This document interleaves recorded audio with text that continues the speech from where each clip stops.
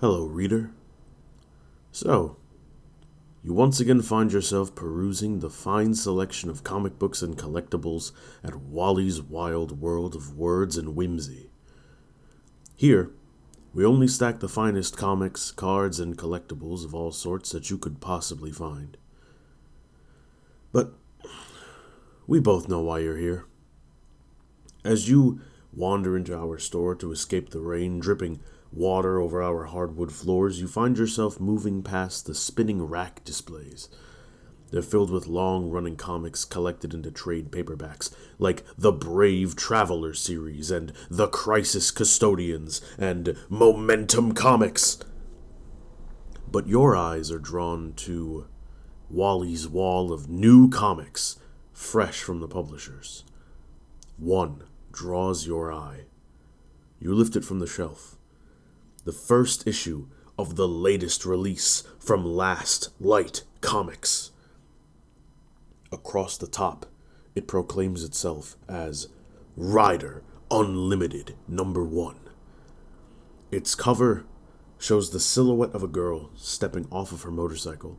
Her eyes are turned skyward towards a flock of parakeets crossing over a peach-colored sky. The birds are given holographic effects, individually colored in red, blue, pink, black, yellow, purple, and an icy blue. The road ahead of the girl stretches out far into the distance. But on the shoulder of the road, a sign can be seen reading, "Welcome to Australia, New York, peach capital of the state. This is Ryder Unlimited #1, Fast Times in Australia." And so, you turn the page, and you find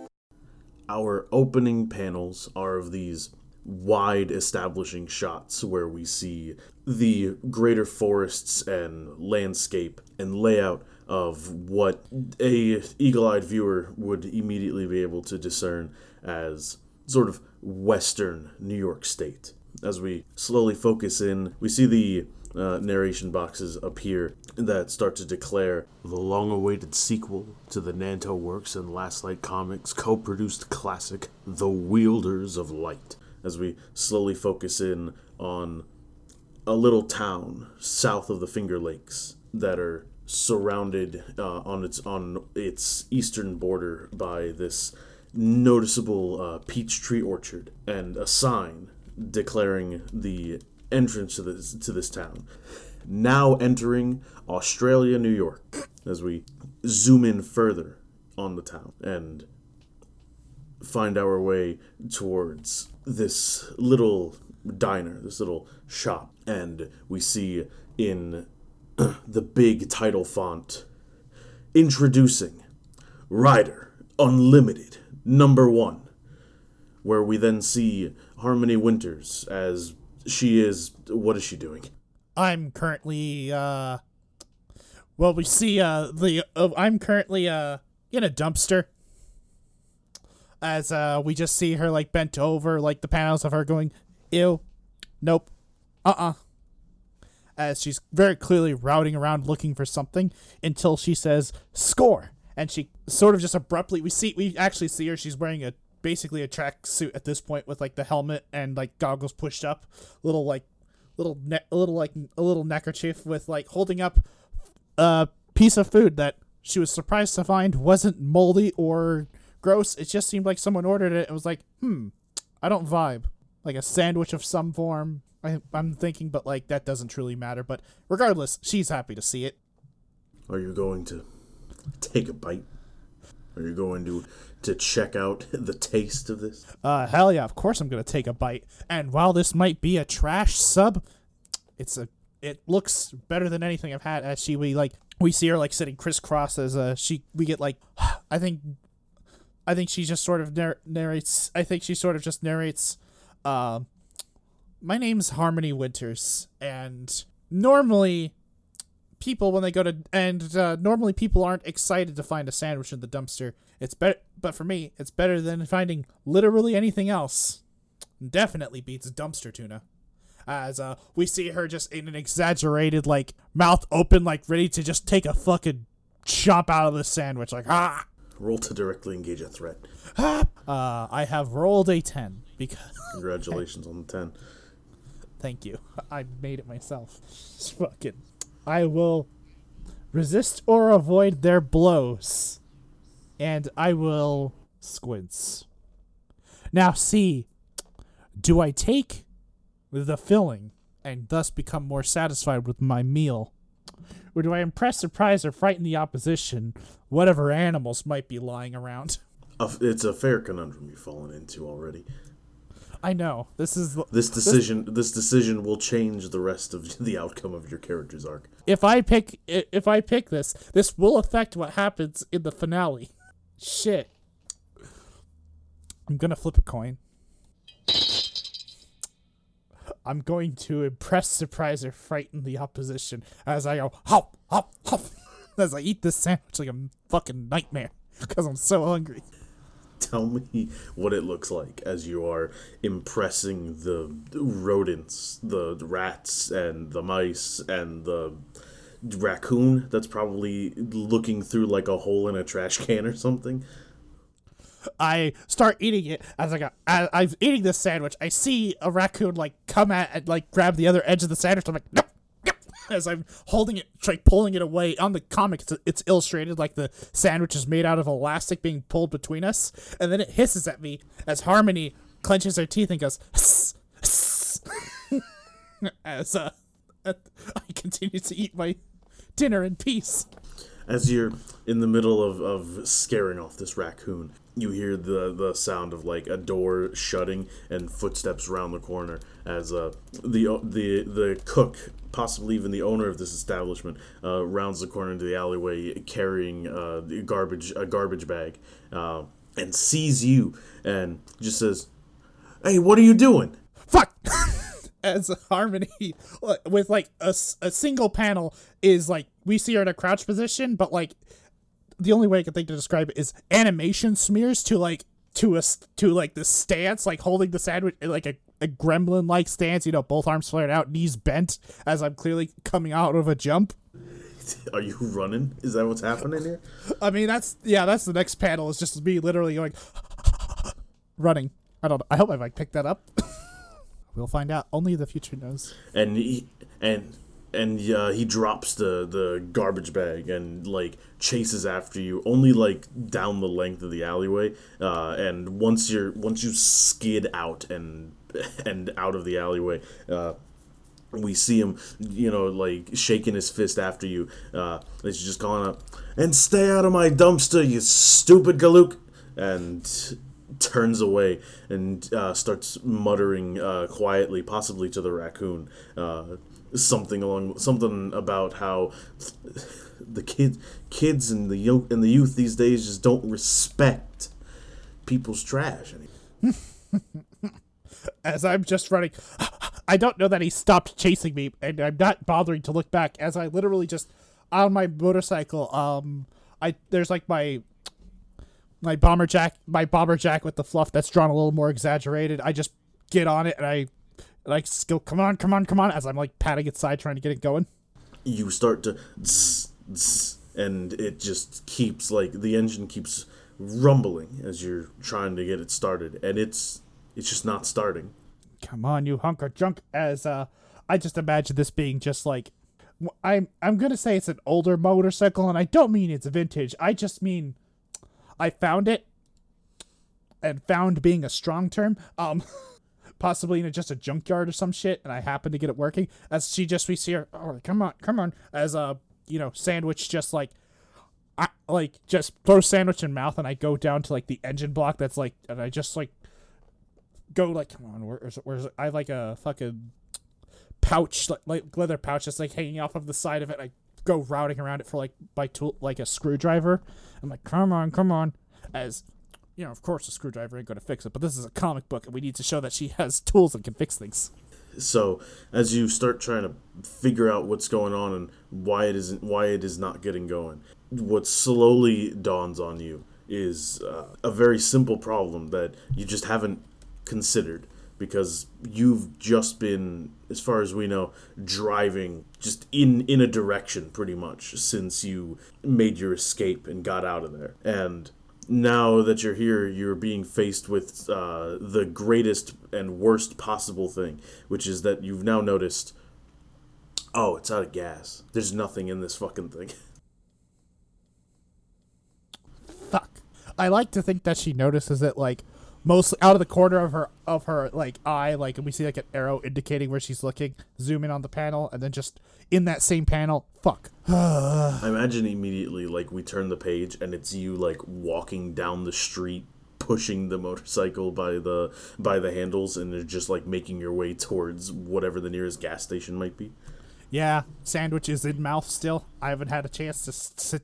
I didn't even stop to sit down and eat it. There's a piece of like cooked turkey or something like that that's in there that's slowly attempting to escape from between the bread. And I'm just like, I'm like angling my head up like, you get in there. Fuck it. I think just out of just, if nothing else, just defeat, like, pops kickstand, leans back against motorcycle, and just starts like eating Sandwich. If nothing else, and I think we just get an establishing shot of where she is, and she's in the corner. You sit back, start to enjoy the sandwich. Enjoy might still be a strong word. It is the first time that you've probably had a meal in some time, but also, it's fine. It's exceptionally soggy, and it feels like it's been in a dumpster. But I guess it's better than nothing. Honestly, you've hit the nail on the head. It's like, if I had been given this sandwich, I would have gagged like a week ago. But now it's just fine. It's not like, oh man, this is the best food I've had in years. Fine. It's like, it's better than nothing. Fine, What's running through your mind? Where are your thoughts at as you've stopped to enjoy this meal? I don't know how up to date this roadmap is. I can only imagine, like, there's there's like rest stops and visitor centers like that I must have at least passed through, even if by accident. And I at least could have grabbed like a map from one of them. As let's see, as I think I'm just sort of like trying to figure out, like, just trying to route out like where I need to go next. How long can I spend here? How far can I go while avoiding towns and just raw going? And kind of, I think it's in the back of my mind, but like I've got to go through the checklist of shit right now. I'm gonna need to get fucking gas for this thing, and I'm wondering how much money I even have left, because I have some, not a lot, and it's I don't even know if I have access to that account.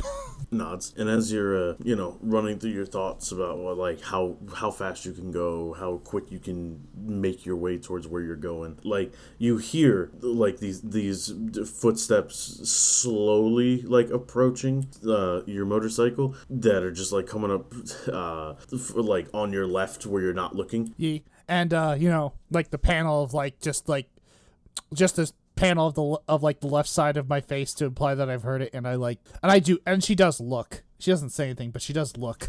And when you turn, you spot this, like, clearly young teenage girl who's stopped, brows kind of furrowed. She's kind of squinting at you, looking at your motorcycle. I'm just like staring at her back. We're in this just moment of eye contact, and she's like, "Can I help you?"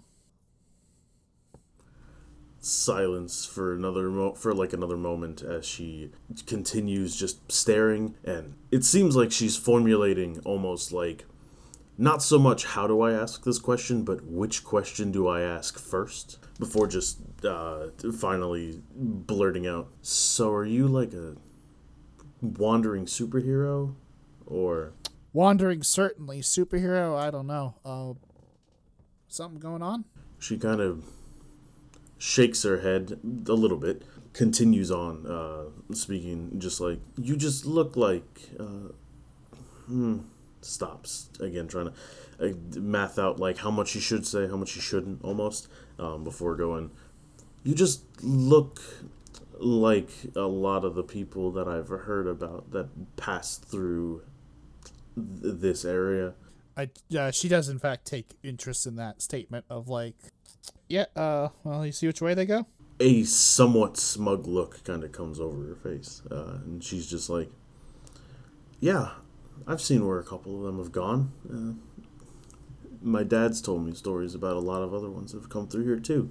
I could give you some information." Eyebrow like quirks as she says, "I'm feeling a butt first." "But you let me," points, "take a ride on your motorcycle." She looks at it, and she looks back, and she says, "Sure thing. There's a second toll to that." Taps seat. "Baby needs gas." "Then why don't you just go get gas?" She squints. "Where do you think I was headed? I was just taking a moment to finish my lunch." "Your lunch?" I don't answer that question. I keep pushing the motorcycle. She starts following you, and then just says, "Because I couldn't help but notice you from a couple blocks away running out of an alleyway. I'll say that now. I don't know what you're talking about." And I recognize that sandwich because my brother ordered it earlier and then said that he didn't want it after he got it, and then they had to throw it out."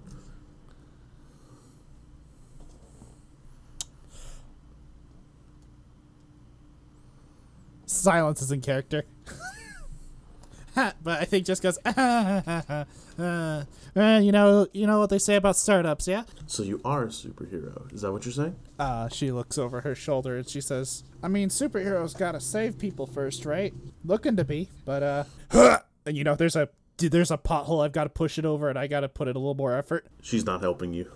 I'm aware. And frankly, I don't mean to be mean, but I don't need it. It just takes a little bit of doing. I've just started recently. Yeah. Yeah, just need to get, I haven't saved anybody yet. And then there's a ka-chunk paps. "So what's your gimmick?" My gimmick? Yeah, your gimmick. Is it just that you have a motorcycle and enjoy the smell of garbage? Or, like, can you, and she, like, holds out a hand as though she's about to start earthbending, aiming it towards some rocks. She does not.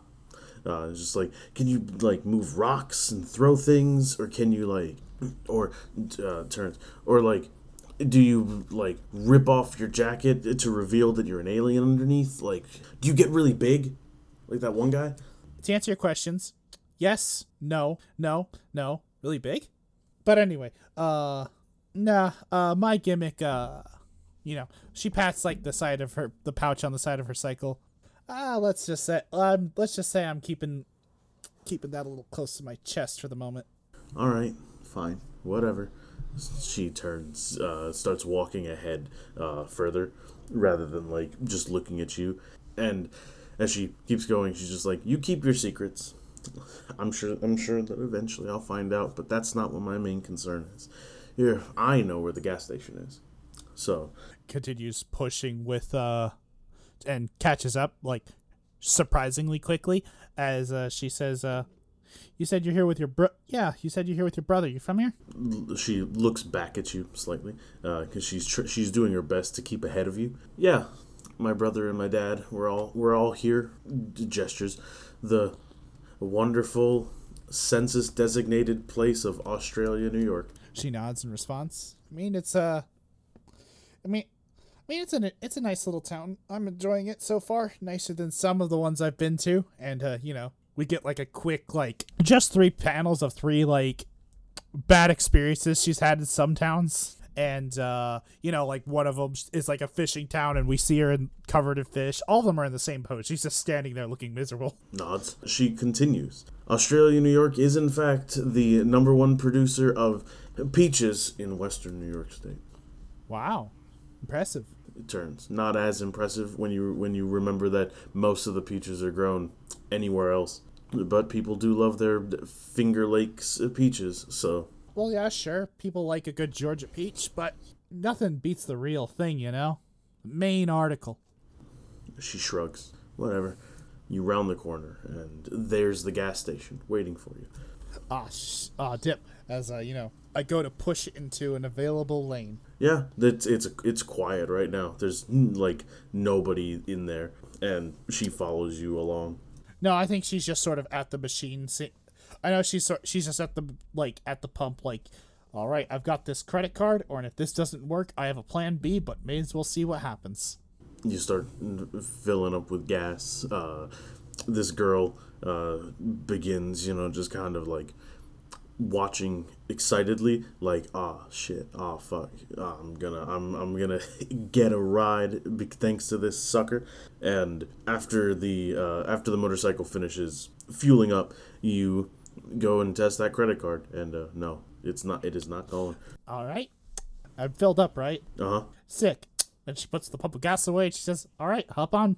She doesn't question anything. She saw you put the credit card in and has just assumed that everything's fine.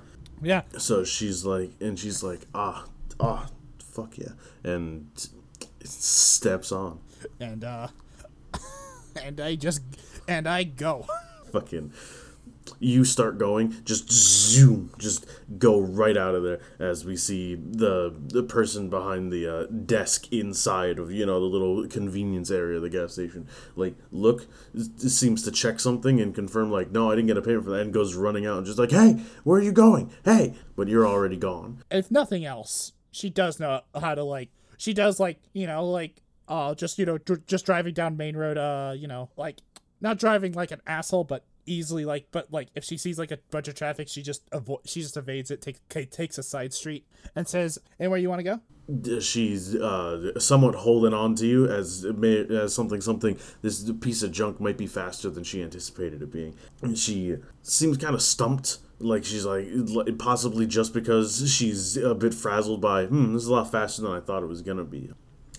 She eventually tells you the Incredibles bookstore. All right, kid, hold on tight. As notices the turn and gets through the lane quick enough to avoid having to deal with a red light. And we just, I think, zoom over to the Incredibles bookstore as you're stopping. I assume in front of the place. Yeah. As you stop in front of the place, she's just that was sick. Yeah. As leans back. I mean, that is part of my gimmick, right? Operating a motorcycle. I guess. Turns, looking at you. So, what would I have to do so that you could let me ride this without you having to chaperone me here? Ha! That probably won't happen. Pat's cycle. Look, I don't know what your dad says, but not everyone's vertigo. I ain't got a car, a motorcycle, and the occasional Jeep. I got just this baby. My immediate concept is that there's just a panel that is dedicated to the motorcycle, much like how you'll occasionally get those cutaway single images in SpongeBob that's just to emphasize something about it for a joke, and it's you're I only got this baby, and then it cuts to the panel that's just this motorcycle, and it's just all the rust and how it's wobbling and almost falling apart at every stage. This bad girl's carried me for miles. A part of it falls off. I'll fix that. Exactly. And as she's getting off the motorcycle, just well, fine then. And looks a little,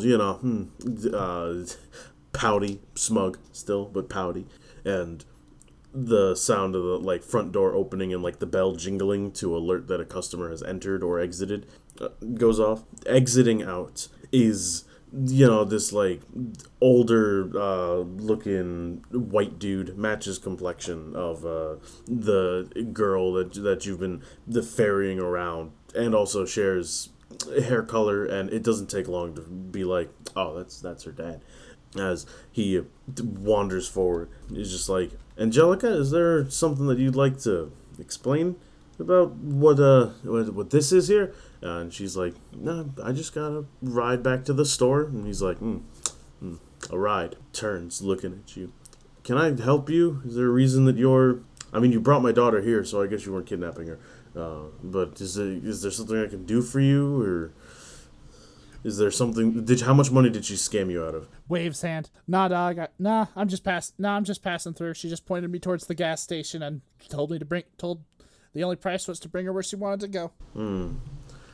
He turns, looking at her, and is just like, how charitable of my wonderful daughter. That doesn't happen often. And she's smiling. There's a halo above her head. Well, I suppose thank you for bringing Angelica here. Holds a hand now. Name's John.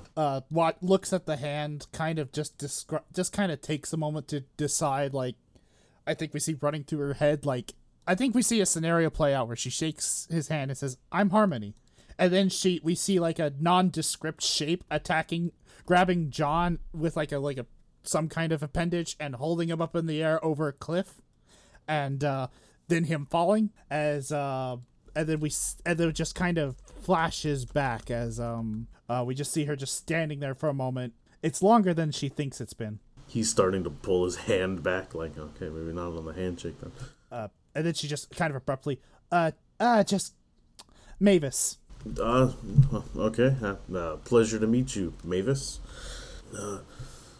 Squints again, kind of looking towards Angelica, very much like something feels off, or maybe he's just being paranoid because she's scammed a lot of money out of people in this town. He's like, do you want to come inside or browse the bookstore, or I don't know what she offered you in return for this ride. I'm gonna say words hyper is that whether or not Harmony goes into the bookstore is whether or not she opens her wallet and a butterfly flies out. You've got like $50 in your wallet to carry you the entire way. Yeah, I think she sort of thinks about it for a moment and then kind of like on making the mental justification of like, should I really spend some money here? And then she's like, I don't think she has like an angel and devil on her shoulder or anything, but she's definitely arguing with herself in her head. Do you know how fucking boring it is just driving? And when you just are trying to fall asleep but you can't, just fucking, I don't know, just grab something that has a lot of pages and then get out of here.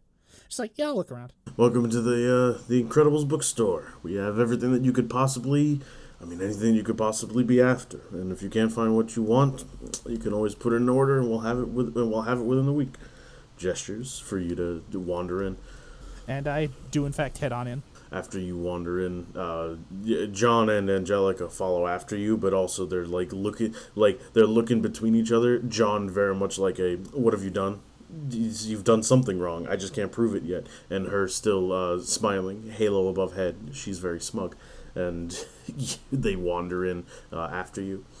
What section do we find Harmony in? I think we actually find her in you think you'd find her in the how-tos, considering how utilitarian she is, but if she's just but she's at least skimming through historical nonfiction, but in the superhero section, just kind of in the W's. And as you are, just looking through and seeing what you can find, Angelica kind of wanders over to you, and upon getting close to you, because this whole fucking building is carpeted, holds out a finger, and you feel a slight static shock.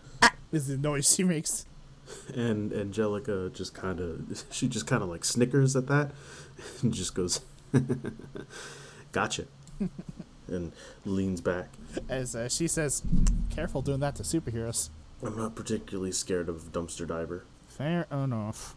As continues looking through as if with some intent and purpose, but also seemingly trying to do it quickly. And she's like, all right, well, now that we're here, I'll give you my end of our deal. Yeah, and she nods and like, I'm listening. Well, what question did you have? Because it looked like you wanted to ask something about the kind of people that have come through here. Yeah, actually, as we get a flashback to someone in a red suit of armor, a cape, standing like by like this like almost action forward designed sports car, and the headlights are keeping her silhouette like darkened and hard to make out. As she asks specifically, person like me, not sure exactly what their gimmick is, but incredibly decorated red sports car. She kind of squints in response, like once we come back to the scene.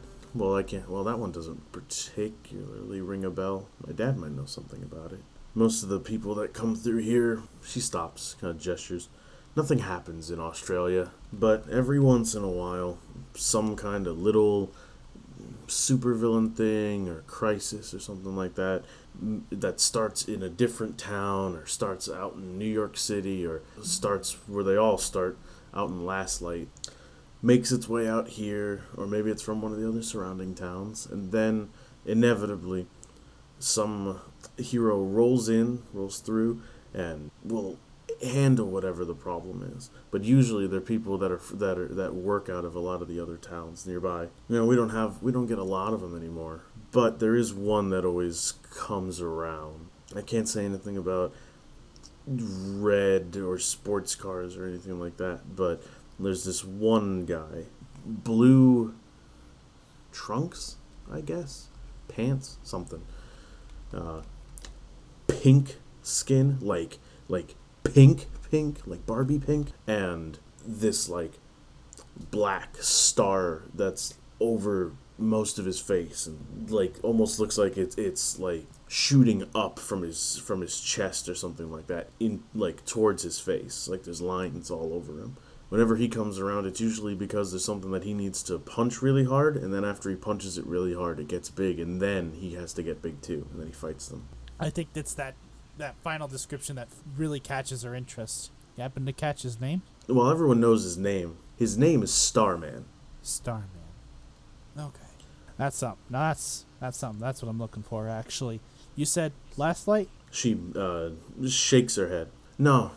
He's not from Last Light. At least I don't think he is. You look at enough news and stuff that come out of Last Light, and there's just not much about him specifically. He's just somewhere else here upstate. She shrugs again. I don't actually know where he is. My dad, though, like I said, he keeps up with this stuff. He knows this stuff. She nods. Then I'll just have to take a chat with him then. Now, hold on a second. That's a problem, because my dad, he's a very busy man. He's managing this bookshop that's incredibly busy. We zoom out. You're the only two people in the store. And, I'm not saying that he doesn't trust you, but I'm just saying that he's not quick to trust anybody, And, I mean, if I talk to him, then I'm sure that he'd be completely willing to give you the time of day and give you whatever information you might want, points. But in exchange, I get to ride your motorcycle without you chaperoning me. She stops as she's deeply considering it, because, I need that information. But also, I don't want this child to get killed. And nods. I'm not saying no, but before I put you on a death trap, I'm gonna try first. I have a way with people. She starts getting pouty again. And I hop up and I have picked out my book. I couldn't find what I wanted, but I just grabbed the other one that I saw, a comprehensive history of the Crisis Custodians. Hell yeah. And because my other option was, I just picked something that looks like it has the most pages. Of course. And I mean, the Crisis Custodians. I mean, God, you open up that book and immediately see Chapter 1, 1935. This is a long book. Yeah, it's exactly what I wanted. As I grab it and I began making my way to the checkout desk. As you're making your way through the store, just wandering through all of these aisles. We also see, just very briefly, within the, like, sort of shadows of the panel, it's almost like, these human-shaped figures that seem to be, like, wandering past you, or, like, are moving at the ends of the aisles just out of your view. And as you're properly approaching, the sound of the door opening, the little bell chimes, and we hear John, who's off panel, and just say, "Oh, welcome to the Incredibles bookstore. How can I..." And the panel turns around to reveal this, humanoid figure that's just looks like it's wearing a black bodysuit with like a silver belt and this silver head that looks like it's got these craters in it, but like the craters themselves are kind of snowflake shaped, as this android just is there and repeatedly starts lifting its arms up and down in response, and just says, and you immediately recognize this as one of the snowflakes that operates back at your home. Yeah, and I think there's just the solid moment of me just turning around and standing like in shock, like, what the shit, I was followed, as I take that moment to just immediately, like, eyes dart around me to check my flanks. As you start looking around, is only that you start to see it, that there's more of them, all just like around, like they're standing in the aisles, or like leaning around the edges of the bookshelves themselves. There's an individual that seemed to be an old lady that slowly pulls down the newspaper to reveal that it's a snowflake wearing a wig that's just been there the whole time. As you realize they're all up and down this store.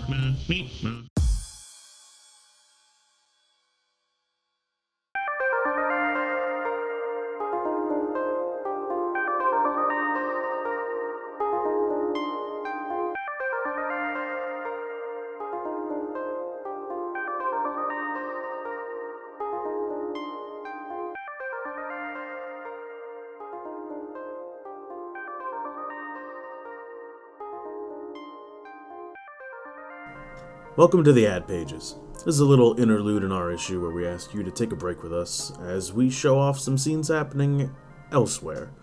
Sometimes they're advertisements, sometimes they're just scenes from other stories in the big wide world of Last Light Comics. Let's see what the pages hold for us today. Through the frozen snowscape of the city, we find ourselves with the one and only pyrokinetic robot, F-143, aka Fire. She streaks her way through the streets with a jet of flame. Oh, good gosh, the snow is basically permafrost. Not even my heat can melt through it. That's right, Fire. I, Flurious, the Baron of Snow, will usher in a new era of cold over this whole land. Fire whispers. I may not be able to stop you, but I know something that will. Fire flies away, leaving Flurious on his throne of ice. Flurious says, "Running away, huh? That's what I thought. Now no one can stop me." But Fire does return. Flying back over the top of the building, Fire declares, "You can't get rid of me that easily." Flurious laughs. "Ha ha! Back to surrender?"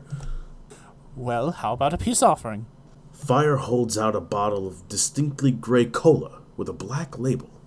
Flurious says, "Is that..." That's right. A peppercorn Fanta for you.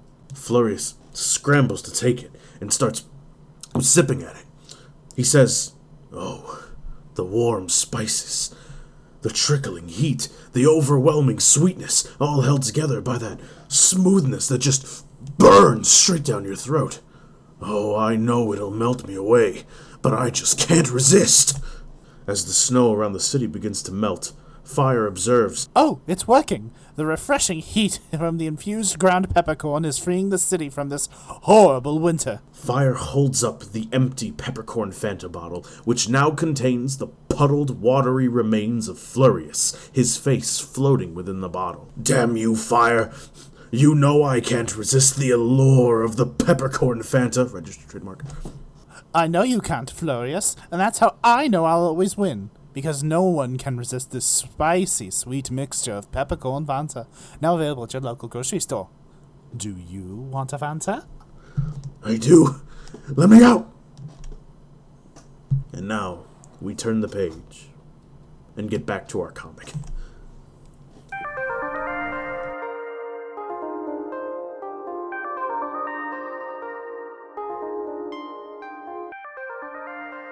I take stock of my surroundings as reaches up to grab the goggles off of like the helmet that I'm still wearing. I didn't take it off. I only intended to come in here, get a book and leave. Of course. I grab them, I pull them over my eyes.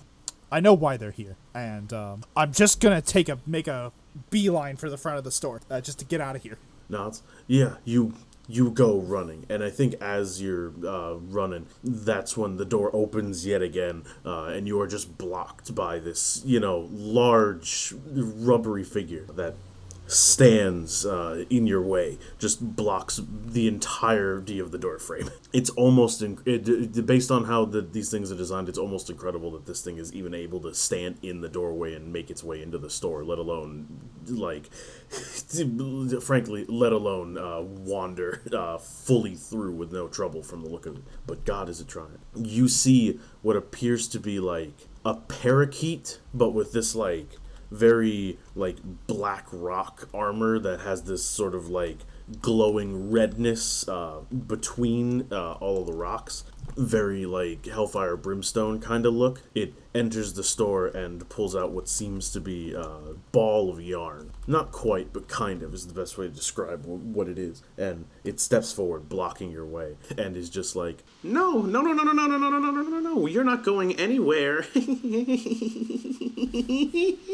As I think she responds I have to admit, out of every time you've tried to corner me, this one's worked the best.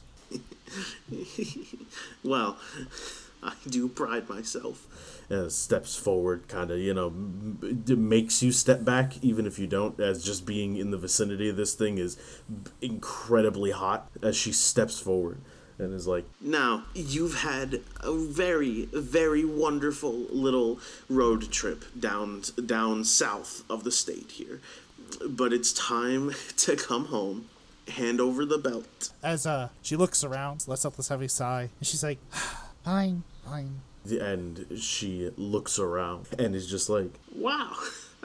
Look how easy that was. Looks around at the rest of the snowflakes and just says, lads, look, Pyrokeet does it again. Yeah, as she's like, yeah. I mean, I guess that's sort of it, Yeah, I guess there's a lot of things that my mom has wrong about me, I guess, that she's told you. But, and I just want to know one thing, as I'm just looking like I'm just skimming through the book because I'm getting ready to follow them. You know how it is. Just I may as well read on the way out. I guess the one thing she forgot to mention as I, close the book now, hand it, and the motion's really quick but illustrated for the audience, is that I'm actually incredibly spineless. As in that same panel where I'm giving that one line, I slam the book into the side of Pyrokeet's head.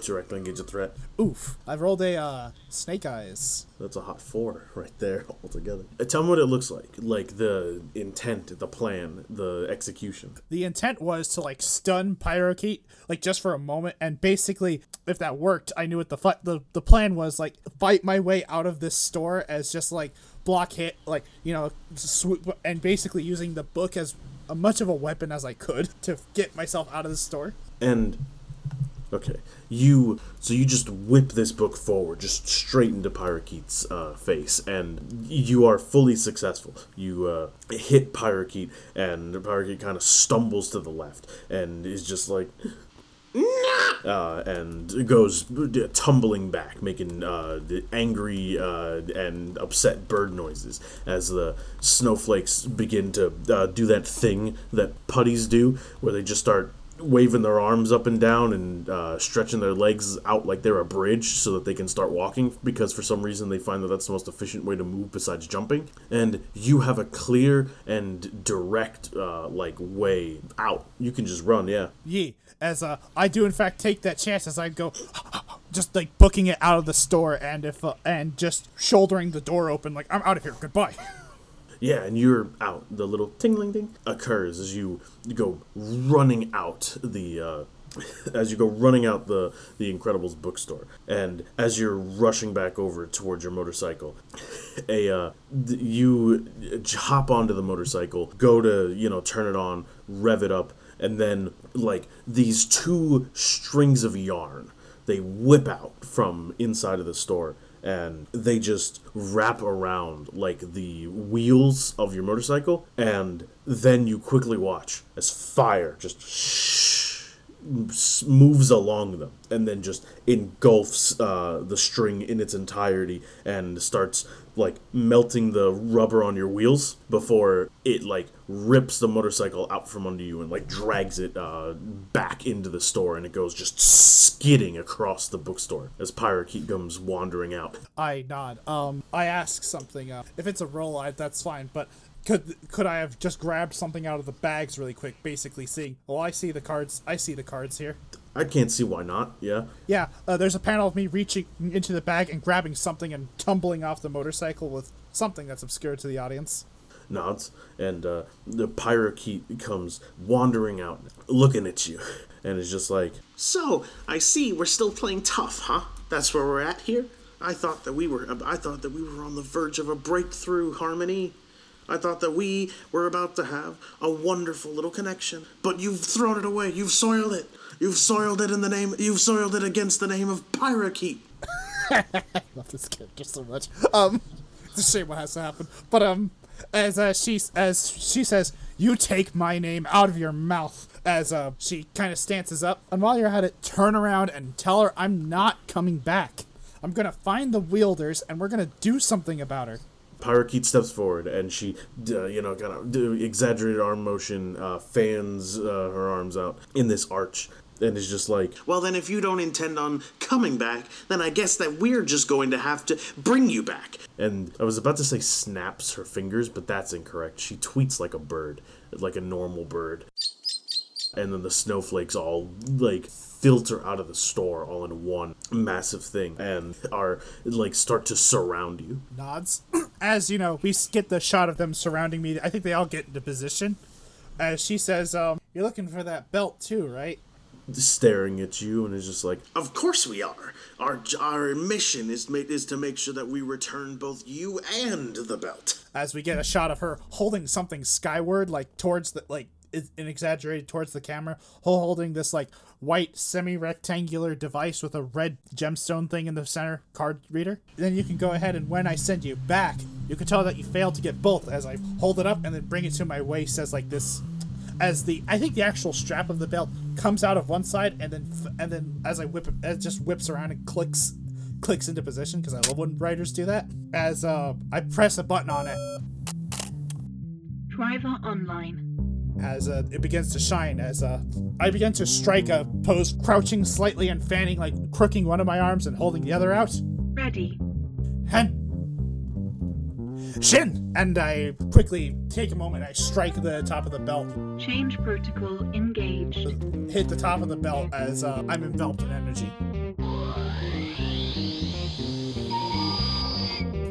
So we get this, like, shot of, like, this, like, black bodysuit, like, going, like, basically digitizing over, like, my whole body, as, like, these white lights just kind of start from the belt up, swirl around semi-aimlessly, but then abruptly fix to a position, two of them, and two of them clamp over my arms to form gauntlets, two of them clamp over my legs to form bracers, one over my chest and one on my head, as forming the chest piece and helmet respectively. And to finish it off, just like one more sheen of light bursts up perpendicular from my forehead, forms a golden V that flares out either direction, as like my red visor shines with my chest piece as an R inscribes itself over it.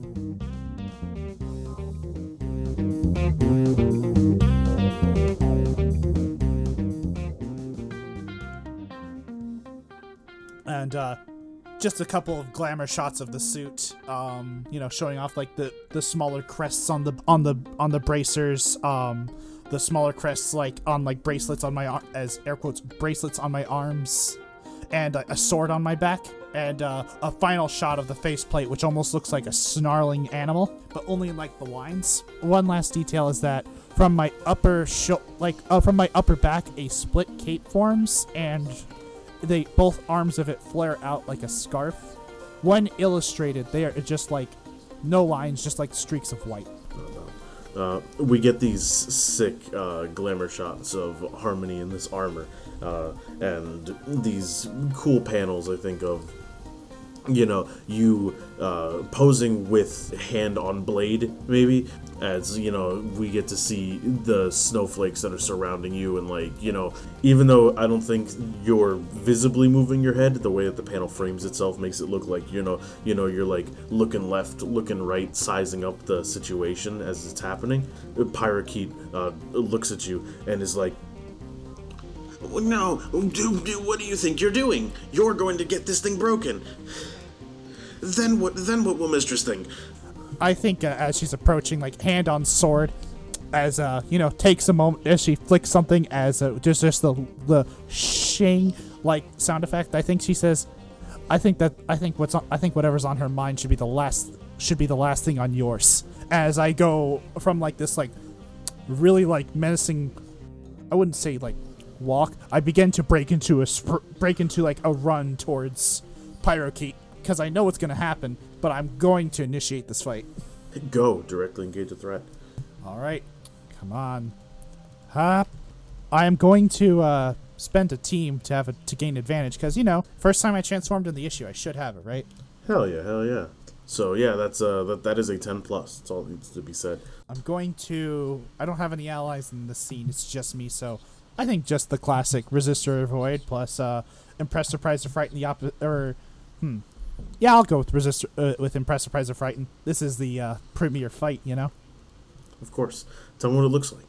So I think of course what happens is I think Pyrokeet knows what's going to happen, but sends forth the snowflakes instead. As I think just what happened, as I think like as she does, like there's like, tell me what like a swarm of them are gonna do to me, and then I'll tell you how I'm tell me what they're planning to do, and then I'll tell you how I deal with at least like. You can handle it in threes. I'm not gonna lie to you. The way I imagine that the snowflakes fight is very much exactly 1-to-1 the way that any of the putty-alikes fight in any Power Ranger or Sentai show, which means they come at you like gladiator style, where it's like they either come at you one at a time or two at a time, despite the fact that there's 15 of them, and they come at you with intent of like, I am going to perform a martial arts upon you, and it's never really clear exactly what they're going for. Like, maybe they're trying to punch you, or maybe they're trying to throw you, but it never really seems clear, because I imagine you keep cutting them off, and then, oh man, you've taken, it's like, the basic response from them seems to be, you've taken down Charlie, now it's my turn. And they keep doing that. I will say, in a small way, it's like they are trying their best, but it very much feels like they are also trying to take it a little easy on you, because you are in fact carrying very important merchandise. As a matter of fact, you're wearing it now. Yeah, as I think two of them charged me. I think just open fists, like just trying to like grapple me.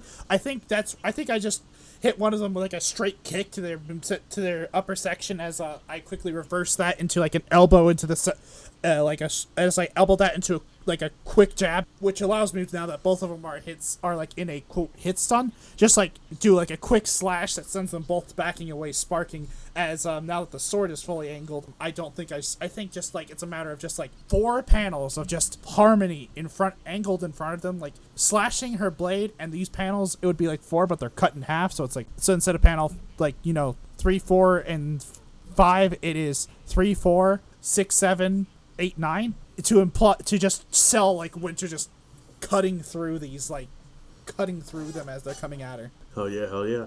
And the snowflakes are cut down around you, despite their best efforts.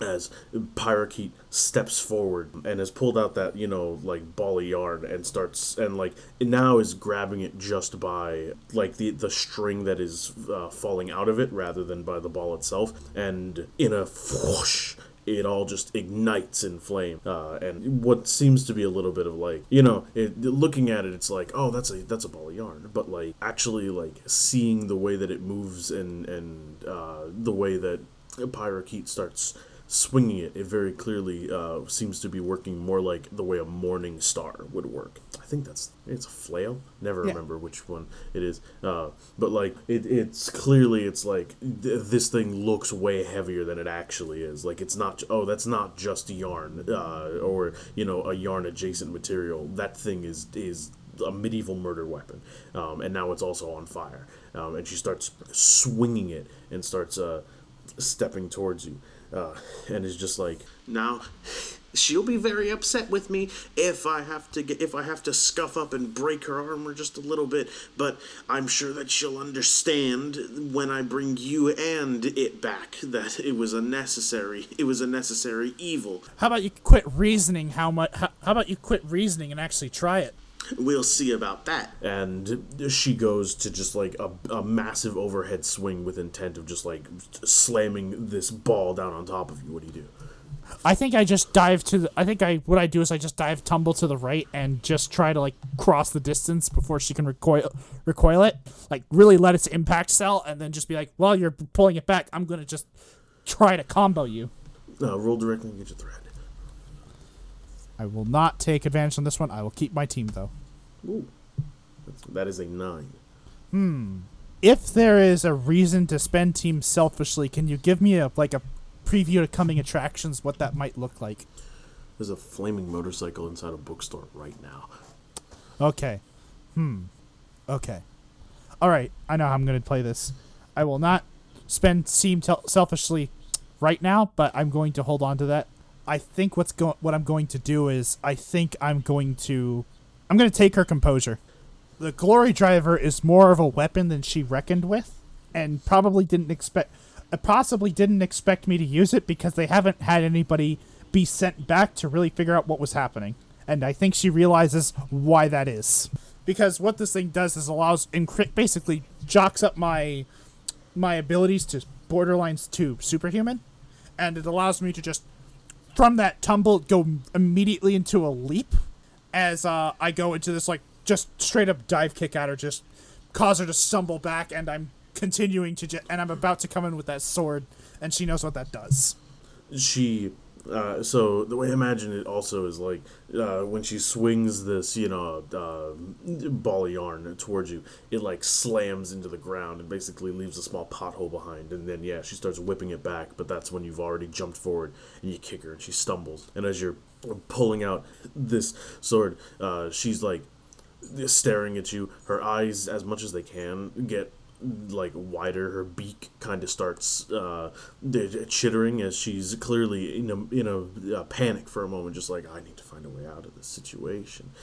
Before I think, immediately turns, sees one of the broken snowflakes that's on the ground to her right, and like sort of whips the ball of yarn into it, and when it hits it, it causes a small, not particularly massive, but like a small explosion that knocks both you and her back. Mark condition. I'm between angry or abruptly guilty, if only because I realized I need to go help those people. I can't deal with this right now. Nods. I'll say for a little bit to add a little bit, maybe to help you settle on your choice. As you get launched backwards and, you land and Pyrokeet goes, the opposite direction from you and is already starting to get back up. It's an arduous process. She's massive and her shoulders are huge and her arms are small. You, distantly hear the like, and help noises that are occurring from inside of the bookstore as you can turn and see that like your motorcycle and the strings that had been attached to it, the like, even though the strings are no longer there, the like fire that was on the motorcycle has not gone away, is now two things. Starting to, it's made this like sort of fire along the aisle and the bookshelves, and is starting to burn away at the carpet, and has clearly sort of separated Angelica on the other side of the store, and John, who is trying to make his way through and is just not doing it. But also you can see that like as John is trying to cross the distance to get to Angelica, you're also able to see that the fire is making its way towards your fuel tank, a recently completely filled fuel tank at that. Nods, and I see that, and there is the brief moment where she like has to like reconsider, where she's like, as she looks at Pyrokeet getting up, and she's like, I'm just like, and she's like, and I think I don't think she really has a snappy one-liner. I think it's more thought process of, she's not gonna get up that quick, and I just go for I resheath blade and I go running into the bookstore to just like, I think I'm just going to like try and. I'm going to ask just a quick reminder on the situation of, like, is John able to... John's not able to get through the fire, right? Like, just straight up? He cannot. The fire sort of in the middle of the store is, like, starting to get way too big, and he, like, there's a discarded fire extinguisher that's beside him that seems to show that he was attempting to try to get this thing under control before it, like, A, was unable to, and B, is now just trying to, like, get to Angelica. Yeah. As I think I just go in and I shout, I'll get Angelica out, you go! And he turns, like, looking at you, and is just like, are you sure? As she looks back, if only for a moment, just to say, I don't have a choice! There's an amount of, like, he is, like, a little upset, annoyed, of just like fucking something. It's his daughter. He wants to be sure, and he wants to be sure that she'll be okay. But I think like there's something. He realizes very quickly that there's just no time. Cannot wait here, and quickly just starts moving towards the exit, or at least trying to. Yeah, I'm going to just try and I'm gonna just get through this fire and like just try to get to Angela. Roll to defend a civilian. I am going to spend another team on this because I can't fuck this up. Spending it for advantage? Yeah. All right. You have rolled a 12. Congrats. I think, and I'm just going to play out the scene a little bit before I choose my option. Nods. As, gets through these fires as I go to just... Angela, come with me. She looks up, and what'd you say? Actually, hold on, wait, what was that? What name did you say? Sorry. Angela? Angelica. Sorry. Okay, I thought I missed a couple letters. Angelica, come with me! As holds out hands for her to take. And she kind of looks up at you, as she's, kind of stuck between the two different sets of fires that are starting to, like, lick up the bookshelves. And, there's a part, you can see it on her face. There's a part of her that wants to give some kind of, like, a snappy one-liner or something, because it's who she is as a person. But I don't think that she can manifest one, and instead just kind of, like, rushes forward to just kind of, like, grab your hand. Yeah, and with her grabbing my hand, I just scoop her up because I'm strong and because I can take what I need to do, as I'm just going to loudly leave my bike behind because that I'm just assuming that's fucked, and I'm just going to focus on getting her out of here as best as I can. And, I mean, you're able to do it, no questions asked, as you're rushing forward, but you also see, like, the fire has extended forward and has clearly started covering up like the main doorway, and like as you're approaching you can see that John is having like trouble getting through, but before you can like do anything to help, you see the like yarn seems to like wrap around him from outside and then kind of like pulls him through the fire quickly and brings him to the outside.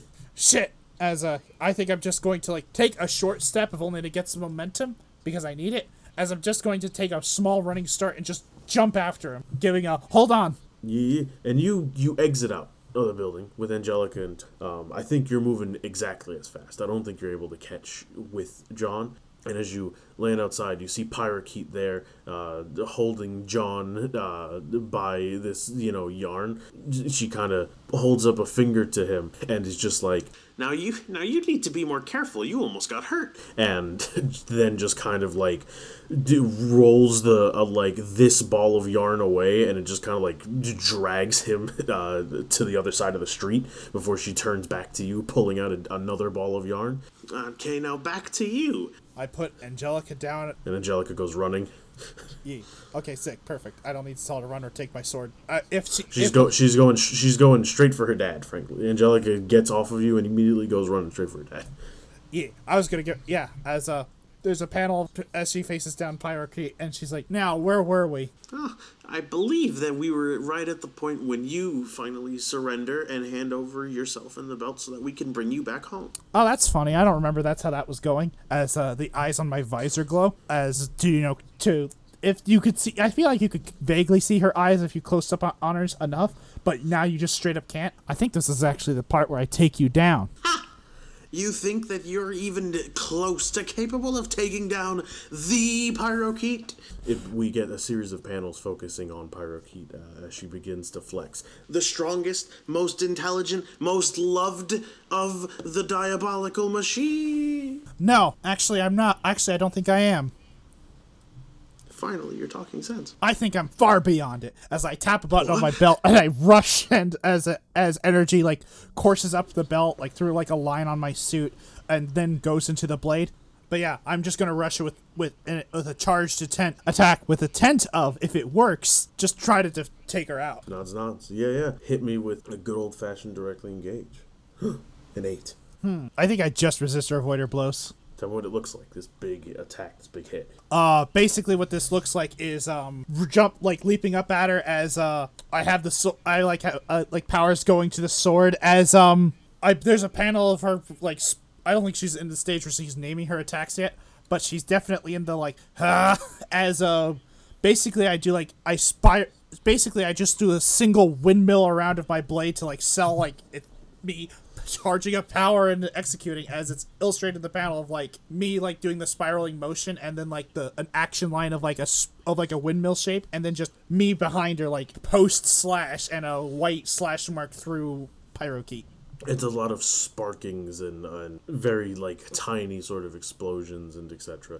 But the more concerning thing that I think you realize is just that no, wait, they're supposed to when you break them they're supposed to like have a big explosion that's like at least the size of their body, but that doesn't happen.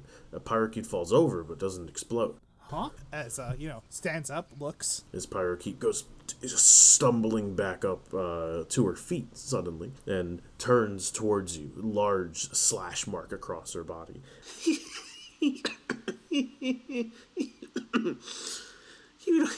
You don't even know what you're doing with that thing. You couldn't defeat the unstoppable, inconceivable Pyrokeet. She begins to approach you, pulling out that yarn and like letting it kind of drag along the ground. You can feel it, right? You saw that? I see what happened to all of the weaker ones that we've sent after you already.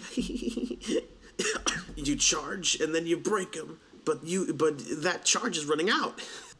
Just like a grunt, like I don't think I have a response, but more just I've been had, Nods, and Pyrokeet continues approaching you.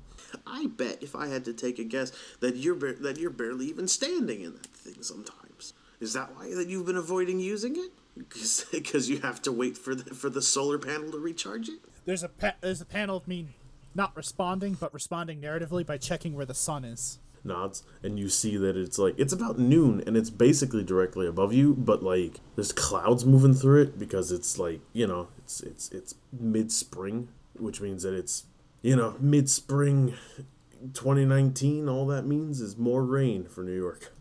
And Pyrokeet kind of points at you. Pyrokeet's got you figured out. I see. This situation can all be solved if you just come back home. As I think she says, you obviously aren't learning that much data because I'm not coming home. As I realize now, I realize my position of I just need to keep her busy long enough. As I'm trying to, I noticed there's a lot of factors that are very time sensitive right now. There's Angelica trying to save her dad. There's this cloud. I just need that cloud to move. I've guilty marked. What's your plan? I think my plan is it's a gambit effectively, but I think she says I have more than enough charge to take you out. As she's right on a lot of measures, but I'm going to just press a button to the same one I used to do that super move. But basically, I'm telling my belt divert all power to just use all excess charge right now. Redirecting energy. The plan is, truthfully, make her believe I have more energy than she thinks I have. Hopefully, I am able to keep up this burst long enough for the actual sun to come out so I can take her out. Oh man, I'm of two minds here. There's a part of me that thinks provoke because you are trying to convince her that you have more than you have, and there's the other part of me that is saying unleash to try to make this charge actually last for as long as you need it to. I will say unleash is the better role for me. I like unleash for this, so roll to unleash your powers to keep that charge for as long as you need. I'll spend that team. I think it's a cool narrative moment. Team spent on advantage. That's a 10. Team well spent. As you start like having the charge, just put everything into everything that you've got. Pyrokeet's approaching and is about to do something, and then you hear like a very distinct sort of like tink ping sound, as though something is like bounced off of Pyrokeet, and Pyrokeet turns and is like, Yow! and it turns to reveal Angelica having produced as from, I was about to say from nowhere, but that's incorrect.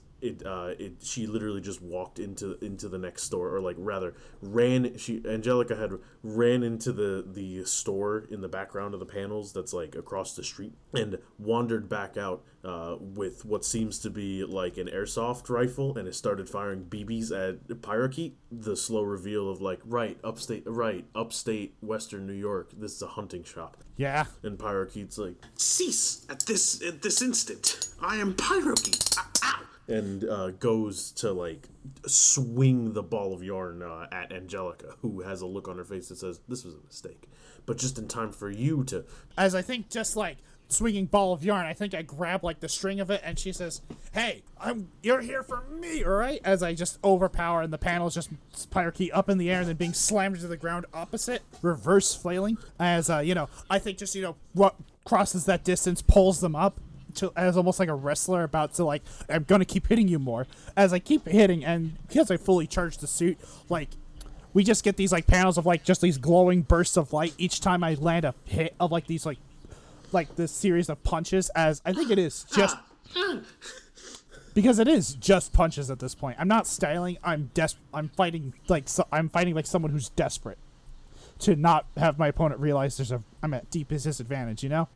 Of course. And you manage to hold off and pull it off. And Pyrokeet gets pushed back and, is sparking all over. And then it's just like, I'm not going to lose to someone who is inferior to the unstoppable Pyrokeet. And starts like rapidly swinging that ball of yarn again. And it's just like, and if that means that I have to break you, then I'll have to break you, I suppose. And goes like throwing it forward, just straight line, line driving it straight towards you, as the sun is out and begins to shine, and your belt begins to receive that little bit of extra charge that you require. Loads a gun. Is it time for you to perform the move? Yeah, it is. I think it is. As I think I used while I have the all-around burst, I just leap into the air as high as I can to have my body eclipse the sun for like a brief panel, as just there's this moment where she just presses a button, diverting all power to the legs. Stand by for finishing move. She's just gonna put everything she has into this as she goes. As I just, while eclipsing the sun, I gain just that little extra charge as I go into this, as diverting all energy into my feet. I go into this dive kick, projecting out energy to fly downward at them like an arrow. Directly engage. I will spend a team because this is the big finisher. Dog. Ooh, that is a 14 you have rolled. Tell me what it looks like. You pick what you're picking and then just narrate through the destruction of Pyrokeet. I'm going to resist or avoid blows, and I think in this case I'm going to give an opportunity for my allies in that, like, after I leave, like, people show up to help, like stop the fire, save the dad, anything else that needs to be handled. Nods.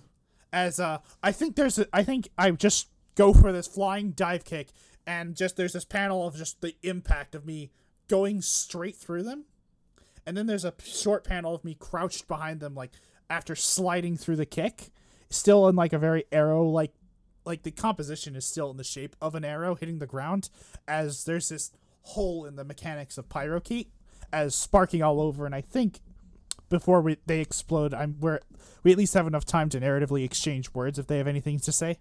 Yeah, as pyrokeet's sparking and is starting to stumble but hasn't fallen over yet, it just says, No, how? This is impossible. How could you have defeated the unstoppable Pyrokeet, the unalienable, the inconceivable? Well, if you're the unalienable, the inconceivable, then I just must be unlimited. And Pyrokeet, I imagine, then just, falls over flat onto face and then explodes. Yeah, and pose. As you pose, and then I imagine immediately demorph. Yeah, well, I will say, it looks cool in the panel, but really it'll be explained later. Oh yeah, I was kind of standing up, but I was kind of falling over a little bit, so I flared up my arms to catch my balance. Hell yeah. And this is truly revealed as after I demorph, I fall face first into the ground.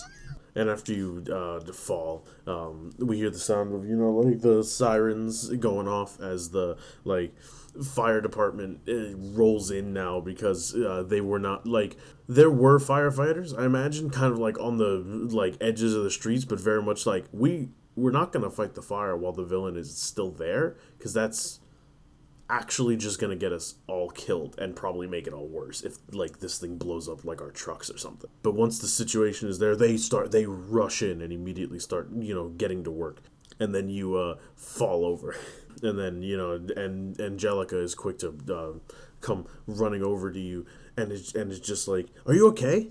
Oh, that was amazing. The way that you and then she kind of starts. She grabs the barrel of this fucking airsoft rifle and starts swinging it like a sword, slash, and then kick, and just keeps narrating your moves. Yeah, and I'm taking that time to just, regain composure a little bit, playing it up a little bit. She says, "Yeah, I guess I am pretty cool, aren't I? I told you my gimmick would come out when the cards are down." And she kind of squints. So what exactly is your gimmick? Anyway, what is that? Points towards the belt. Well, this whole thing? See, this belt here is called the Glory Driver. It allows me to, using it, I'm able to fight off horrible monsters that attack innocent people like you and your dad. As at the same time, John's voice is heard as he approaches. You sure fended them off, all right. And Angelica's like, "Dad," and wanders over, and John's like, "It's a good thing that it only sent me a little while down the street."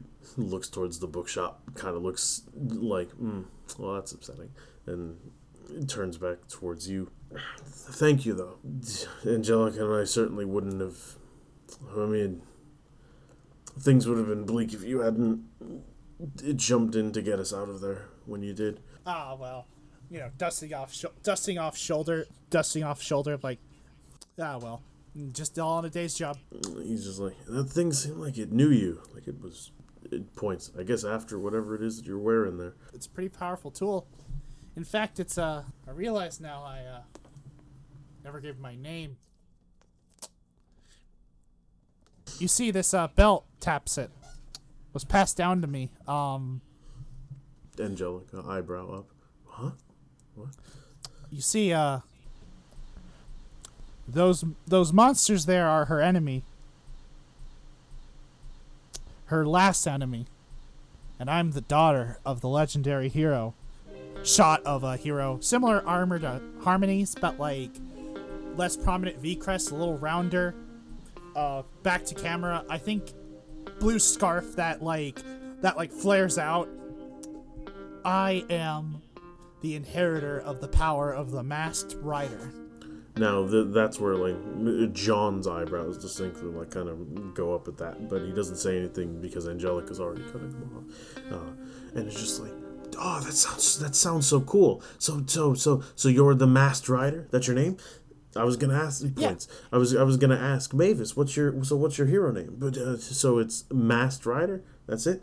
Yeah, but I'm playing. I've also got to make my own direction too. So I'm just going by the name Ryder. And she's like, with a Y. Why? Yeah. Y's are cool. Y is an inherently cool letter, and it's to show my No, split not path no, from not my... no, not Y, but why? Well, I was about to explain it. Small speech bubble. Because the Y shows that my path is splitting as I strike my own. As it shows her analogy, as shaky as it is. And she's just like, and her small 14-year-old brain is beginning to be blown. It's very edgy. She likes it. I'm glad that Ryder hits in character with her target audience, out of character in the metaverse. God bless. John kind of walks forward. The Masked Rider. I haven't heard that name in a long time. Yeah, that would be because Absolute Zero defeated her. And John, looks away a little bit. Just like he's like, and in here, I don't know that name, Absolute Zero. That's a new one. Sounds like world's big and New York's bigger. I'm sure that just another something that I haven't heard about out here in Australia. Sorry to hear. Then. Yeah, it's tough losing a mom. As she shakes head. Actually, I actually should be leaving. Looks at the shop like, oh right, my ride's gone. But she turns. I'm actually looking for. Actually, I was heading somewhere else, but I couldn't help but hear a name, and I was hoping you might know more. Hear a name from your daughter, and I was hoping I could ask you about it. Well, you saved me, and you saved Angelica here. Least I can do is give you something on your way out. And also, from what my daughter here was telling me, that we could also probably get you like an actual meal before you go. Oh, I could really use an actual meal. I haven't eaten in weeks. Exaggerating. I don't know that is an exaggeration necessarily. Really, I haven't eaten nothing. Oh, it might be more like I haven't eaten nothing but garbage in weeks, but she doesn't want to sound too sad. See, it's definitely like I haven't eaten. It's like you haven't eaten in days, but it's also most of those days have been spent actively running, so it might as well be weeks, regardless. Yeah. And he's like, well, there's a lot of diners around town, and after I finish up here, gestures towards, fire department, the ambulance is rolling up, folks rolling up to, get like words and statements on what's going on here. He's like, once I finish up here, I'm sure that I can get you something. But go ahead, ask me whatever. I can give you anything that I can. I'm looking for a hero by the name of Starman. Starman. Yeah, I know. I'm aware of him. You know where I can find him? I mean, frankly, it seems like he travels all around all the state, if I'm being honest. But there's a town, kind of in the middle of the state, way past along the way, and he kind of gestures. I can get you a map and show you how to get there. There's a town called Black Star. That's just. He stops as though he's trying to figure out exactly how to put it, and then just settles on. It's kind of a tourist town, and by kind of a tourist town, I mean they really want it to be a tourist town. And I can't prove that he lives out there. I can't say that he operates there exclusively or anything like that. I just know that every single time that he pops up in the news, 9 out of 10 times, he's picked a fight with some kind of a thing that's popped up in Black Star. Nodding, taking notes. And he's like, frankly, I'm pretty sure that frankly, I can't prove this because he's been out here, he's been working, he's been out there for a long time, Starman. But I'm almost certain that they named the town after him and his very distinctive black star. She nods and says, well, thank you for the information. I have one more question. You wouldn't happen to know if greyhounds go that way, right? Oh yeah, I'm pretty sure that they do. Don't know if they pass through here. But he kind of gestures. I'm sure we can find you something. I'd appreciate it, but I don't want to press you. But for now, just kind of sits on, like, if there's a bench, she'll sit in it, but otherwise she's sitting on the curb. Just need a moment. Take all the time that you need. And he starts to, walk away because he has to go deal with, gestures. The building, the bookshop, the mess. But as he's walking, he kind of stops and he turns. It's just like, actually, let me ask you, where are you headed? I think she looks out. She says, well, as you know, I'm the next Masked Riders, and the Masked Rider fought with a team. She turns, looking in a vague direction, and that team was last seen in Last Light City. Angelica's eyes shing. Wait, so you're going to Last Light City? Yeah, I am. It's I've taken a bit of a admittedly strange route, but yeah, I'm heading to Last Light. She turns, looking towards her dad, and is like, Dad, she's going to Last Light. Can I go with her to Last Light? I gotta see. I need to see the city up close. And he's like, No, what? No, what? Stop. What do you think this is? An animated show on Disney Plus? It's on Disney Plus, and he's like, No, what? No, that's not happening. No. And turns. Well, Last Light's a big, strange, wonderful little massive sprawling metropolis. I wish you luck. It's about as far from here as you can possibly get while still being in state. The Masked Rider and her team, they came out here before, thanks to the likes of Starman. We've had weird monsters like that come around here quite a bit before. They've drove out here. They had a fight out here, not in town, but gestures. There's like a cliffside where the hill crests out on the peach orchard. They fought at the base of that. I guess 20 years ago, 21 years ago, something like that. Maybe longer even. Just kind of smiles and says, "I'll be sure to check it out. I'll be sure to check it out." Well, I'm sure you'll find something. And he starts to turn again. I'm already mathing out how we can probably get you to a bus. You might have to walk to the next town over, but it's not that far. Walking's fine.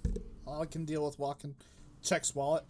Save me on gas money. Saves me on gas money. The gas you didn't buy earlier? Yeah, I'd love to see it. Yeah. Hell yeah.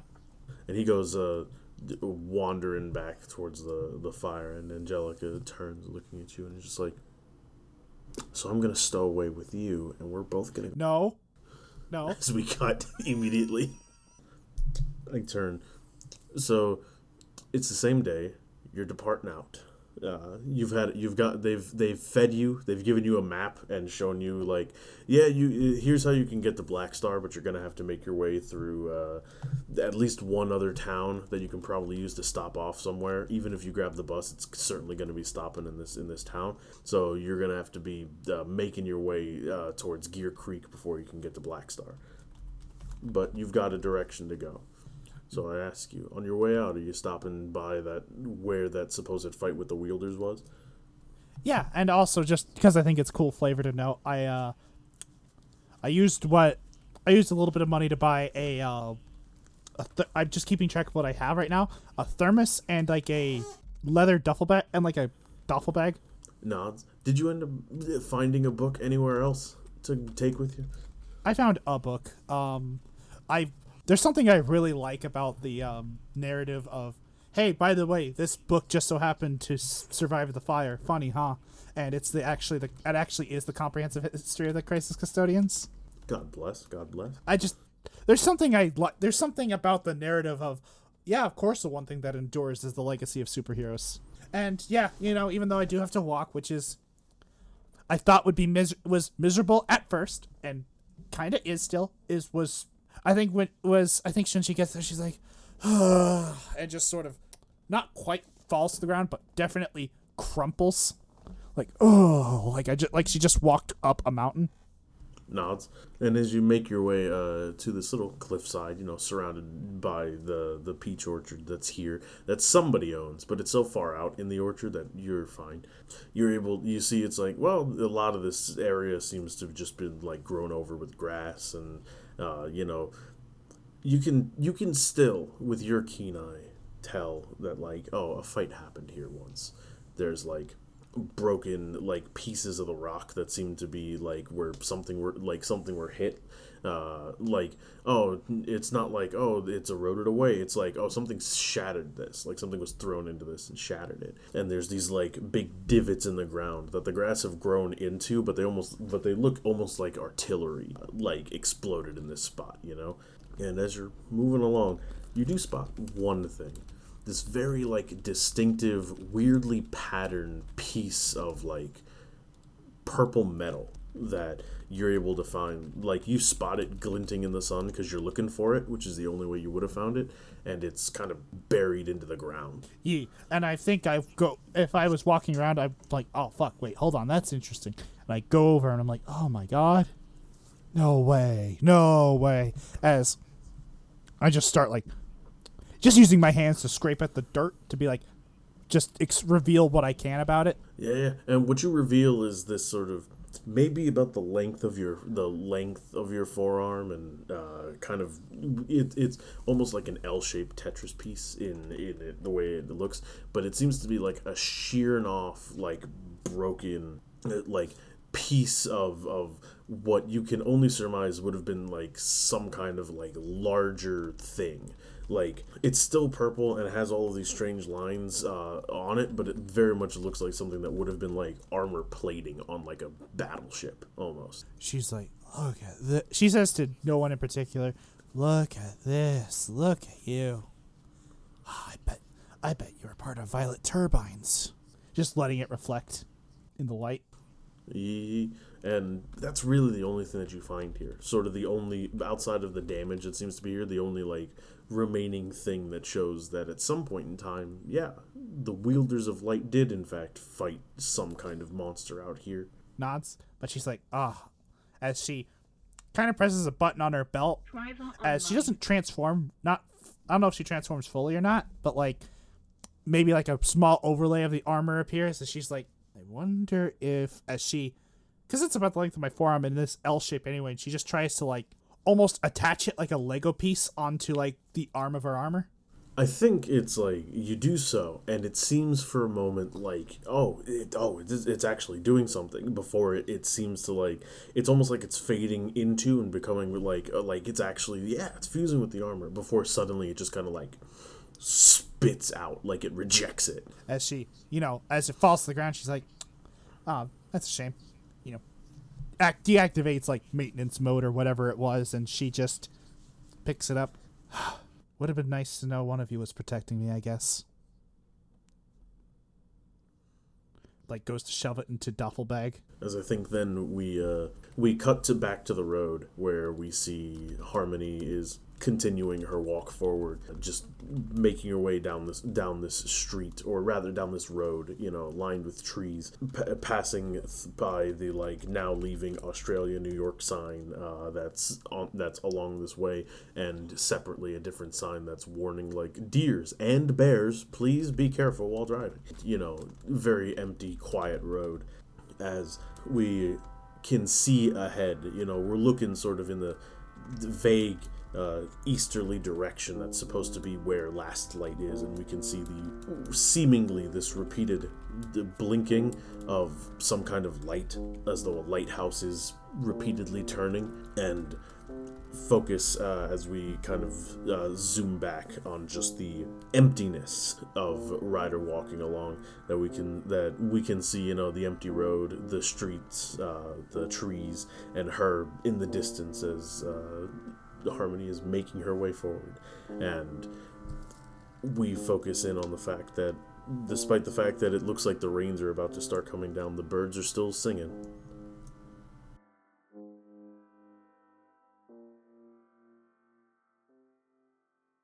as we move and cut over to the inside of a laboratory where the door opens up and a voice just says, "Carla," and a woman looks up from what seems to be a microscope where she is assembling what looks like bits of clay with like underneath it, and is like, "Huh?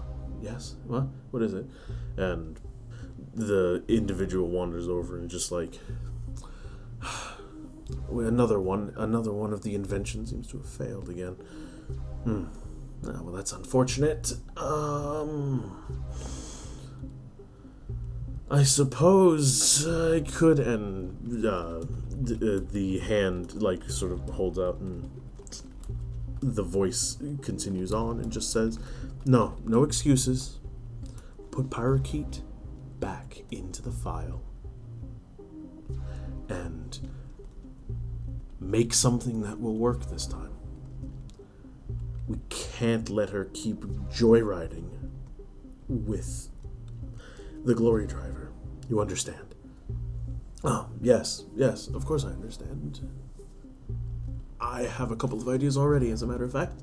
I can get this working very soon. And she says, you better. And a hand grips this Carla woman's shoulders. And the face comes into view of the light that's on the desk, where we get to see the face is still masked mostly in shadows, but the face of Absolute Zero, as she says, remember, this is my life's work that we are talking about here. And Carla, kind of sweating, looks at her and says, of course. I understand everything that we need to do. And Absolute Zero just says, good. And pats her shoulder. Get to it. And stands up and walks back out, shutting the door behind her. And I think that's issue 1.